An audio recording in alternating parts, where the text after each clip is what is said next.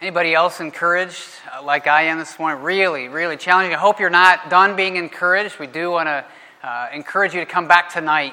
Another great way to hear from some young people and servants about how God worked through Project Shine. We'll encourage you with that. A couple thoughts as we wind down our time this morning.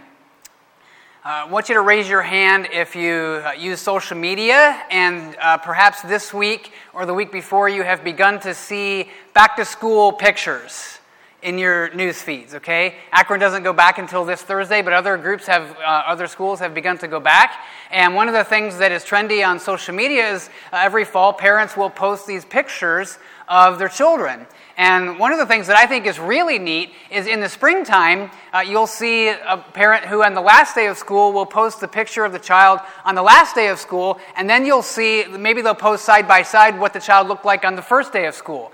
That's really neat because sometimes, even in one school year, it's a lot different.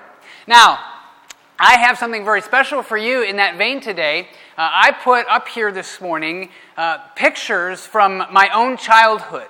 When I was in kindergarten, I have the pictures from my kindergarten years from both the first day and the last day of kindergarten. Are you excited to see this? You ready? Here we go.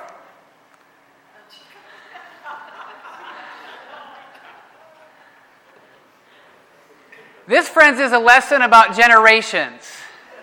My mom didn't have Facebook. I'm not sure she had a scrapbook.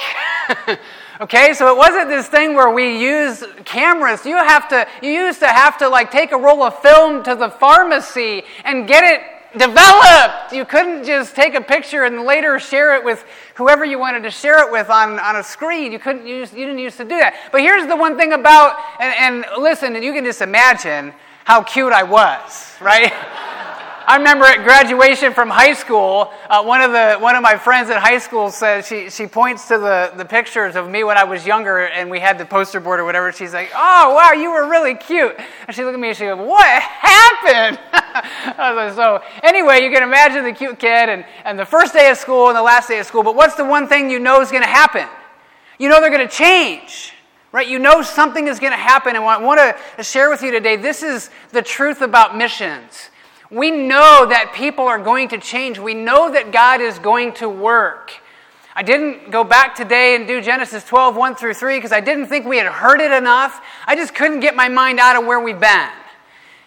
God is communicating amazing things in Genesis 12, and he comes to Abram, and the Lord said to Abram, "Go from your country and your kindred." And what? Verse 2, "I will make of you a great nation. I will bless you and make your name great." And then verse 3, "I will bless those who bless you." God makes promises that are sure. And we even see that not only just that nation, but all families on earth, all the people on earth will be blessed.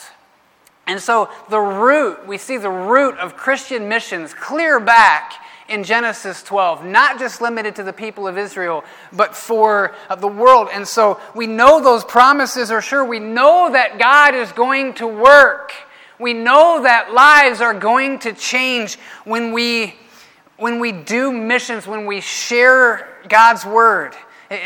Maybe you're thinking like I am about Acts 1:8, and Jesus said, "You will receive power when the Holy Spirit comes on you, and you will be my witnesses." God will do things. He will allow us to be involved in that mission. I want us to see and remember from Abram's story here that God chooses to use people. Before this, we see the purposes that God has for Adam and Eve. In Genesis earlier, we saw that.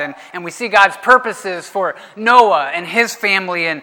And despite difficulty and wickedness and turmoil and disobedience, God uses people. He doesn't just make a plan and execute the plan, and all of the people just stand there and watch and go, "Wow, isn't God really neat?" No, God uses the people. He gets them involved. He tells Abram, even in these verses, "I will make of you a great nation." The command was to go from your country and your kindred and your father's house to the land I will show you. Go, get involved, and do that. He comes directly and speaks directly to him. And what happened is Abram had to separate from his family. He had wickedness in his family background. He, like many Bible characters, would have had every excuse in the world to say, no, God, you could never use me in missions. You could never keep these promises through me. Don't you know my dad? Don't you know the wickedness? Don't you know the thing? I could never do this. But we will. It's God's plan. He wants to use us. He wants to involve us. He doesn't just go and get all of his glory while we sit by and watch. Regardless of Abram's background, God used him. I hope there's a strong message in there for us today. On any given moment, no matter how long you've been involved in church or in ministry, you might think to yourself, man, I am not qualified to do this. I have messed up so bad in my past. How could God ever use me? One of Satan's greatest ploys is to tell us that we're worthless and that God doesn't really love us. It's not true. There is hope. The Holy Spirit can work in us and through us. God can use us, not just make us new and make us whole with Jesus so we can sit on the sidelines while everybody else who's a little better than we are gets involved. No, we can go and we can get involved. And I'm glad this came out today. It's never going to come without difficulty. People went into hard places this summer. Went to the homeless shelter and went to the jail yesterday morning. And got snubbed. I didn't tell the ladies that, but I knew that was going to happen. Those people aren't real nice about their job down there. I've been in that jail a few times, and this isn't the Hallmark Channel. All right, it's not. It can be difficult. And it can be hard, and you heard of challenges. You're going to hear more challenges tonight that you face. Right? Raise your hand if you went on one of these opportunities, and everything was perfect, and you just smiled, and it was great. And everything went according to plan, and wow, wasn't this just wonderful? No, the trail's too wet. We can't clear the thing off. No, I want to do this. And there's always something that happens. There's always something that comes up. Oh, that kid is acting this way, and we have to spend what are we going to do? We've all these dilemmas. That's the other encouragement is some of the people in here they're running stuff. We're people at leadership level in ministries that are carrying these things out, and I'm glad that Joanne brought out some of the difficulties that come for leadership. Help that to inform your prayers for the servants and those who are leading these ministries. It never comes without difficulty. Think about the way Abram's call plays out. He's called. Leave your family, leave your country, go to a different place I will show you. It doesn't come without difficulty. It comes with lots of failure and success and trial and temptation and worldliness.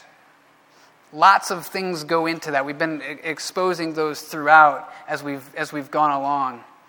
But what makes it any different? What's the victory? How does God get the glory? How does He respond? What does He want from us? I hope today you're encouraged listening to these stories. I hope you're saying, I want to go, I want to get involved. What He wants from us is faith. Active obedience will always require faith. Abram is the first character in the Bible who is described as being apart from God and having something happen in him that brings him back, brings him into a connection with God. Genesis 15:6 says, and he believed the Lord and He counted it to him as righteousness. That term is that righteousness was credited to Abram's account. It brought him back into fellowship and relationship with the Lord. It's the only thing that changes all of Abram's successes and failures is faith. He believed what God told him. What God told him didn't make him perfect. If that's our standard, that all this person, if they're in ministry, should be perfect, we need to reduce our standard and go back to the Bible. We really do. If we hold others to standards that we can never keep ourselves, we're believing things about people that aren't biblical. These stories aren't in here to smear the great saints of old. They're to encourage us. We need faith. And so we must resolve, God, I believe in Jesus. He died for me. He was buried in a tomb. He rose from the dead. It's of first importance. I believe it. I confess with my mouth and believe in my heart that Jesus is Lord. I'm never going to accomplish anything in ministry, anything in my personal growth or development, any growth in discipline, any wisdom in the middle of a situation where I have to make a decision or intervene in a problem. Never anything without believing that God can handle it. The minute we start to trust ourselves, we can't do it. We become self-reliant and we forget that God is there to help us and show us. A few years ago, our elders worked through the core of what our church is about. This is, I'm certain for most of you, not the first time you've seen this, but I wanted to end here today. We'll put it in park until tonight. Sacrificially worship, grow, and share together in a multi-generational church, acknowledging the challenges of the Kenmore neighborhood, requiring a wide variety of people who trust God's provision and serve through bold and inspirational faith. You saw today many generations involved in missions. I'm encouraged by that. Keep serving. Don't retire, retread. Heard that from one of our missionaries, retired. Love it. Keep serving, keep pushing, keep pressing. The different ages can encourage each other. Sacrifice is in here. If your financial planner who isn't a Christian looked at the way you do things, is sacrifice a part of it? Abram, he had to give when the culture of the world, or he didn't have to, but he gave when the culture of the world would have said, you don't have to do this. Would a non-Christian financial planner look at our role, our books, and say, what are you doing? Why would you spend that much? Why would you sacrifice that much when you could be doing that with this? Maybe we should give a little more than we think we should. Sacrifice is a part of mission. And maybe I should go be a part of that when I don't think I have the time or the energy. It's not just money. It's our time, it's our energy, it's our heart. We can always find easier and more entertaining things to do. But God wants us to serve. I love how the last word of this is about faith, and it's just that connection to Abram. I hope that we will always be operating in faith. I tell people all the time, it's an adventure to be a part of Gospel Memorial Church. Part of that is because I never really know what's going to happen. You never know what God's going to do. You never know who's going to show up. You never know what mood they're going to be in. You never know what you're going to have to handle. Most days, I love it. Not every day, but most days, I love it. You have to operate in faith because you don't know what's going to happen. Wednesday nights are going to start up again. We have to operate in faith. Every Sunday, I pray, God, I don't know what you're going to do tomorrow. I have to operate in faith. And I hope that personally, I hope corporately, that these principles, as we connect them to Abram and we see the way that he works, I pray that it will be God who is the one who continues to spur, who continues to inspire, who continues to encourage, who continues to empower and give us strength, give us wisdom, give us the words when we just didn't think we had them. We heard about all of those things this morning. We just showed up. We didn't know what God was going to do, but he took the willingness, he shaped it, trained it, prepared it, molded it, and used it. The promises are sure. We know the trial and difficulty will come, but be encouraged today, friends. God does want to involve us and use us. I hope today we'll re-energize that as we shift into our school year season here very, very shortly as a church, and I hope that God will continue to give us eyes to see what the Spirit is doing in our day-to-day lives as well.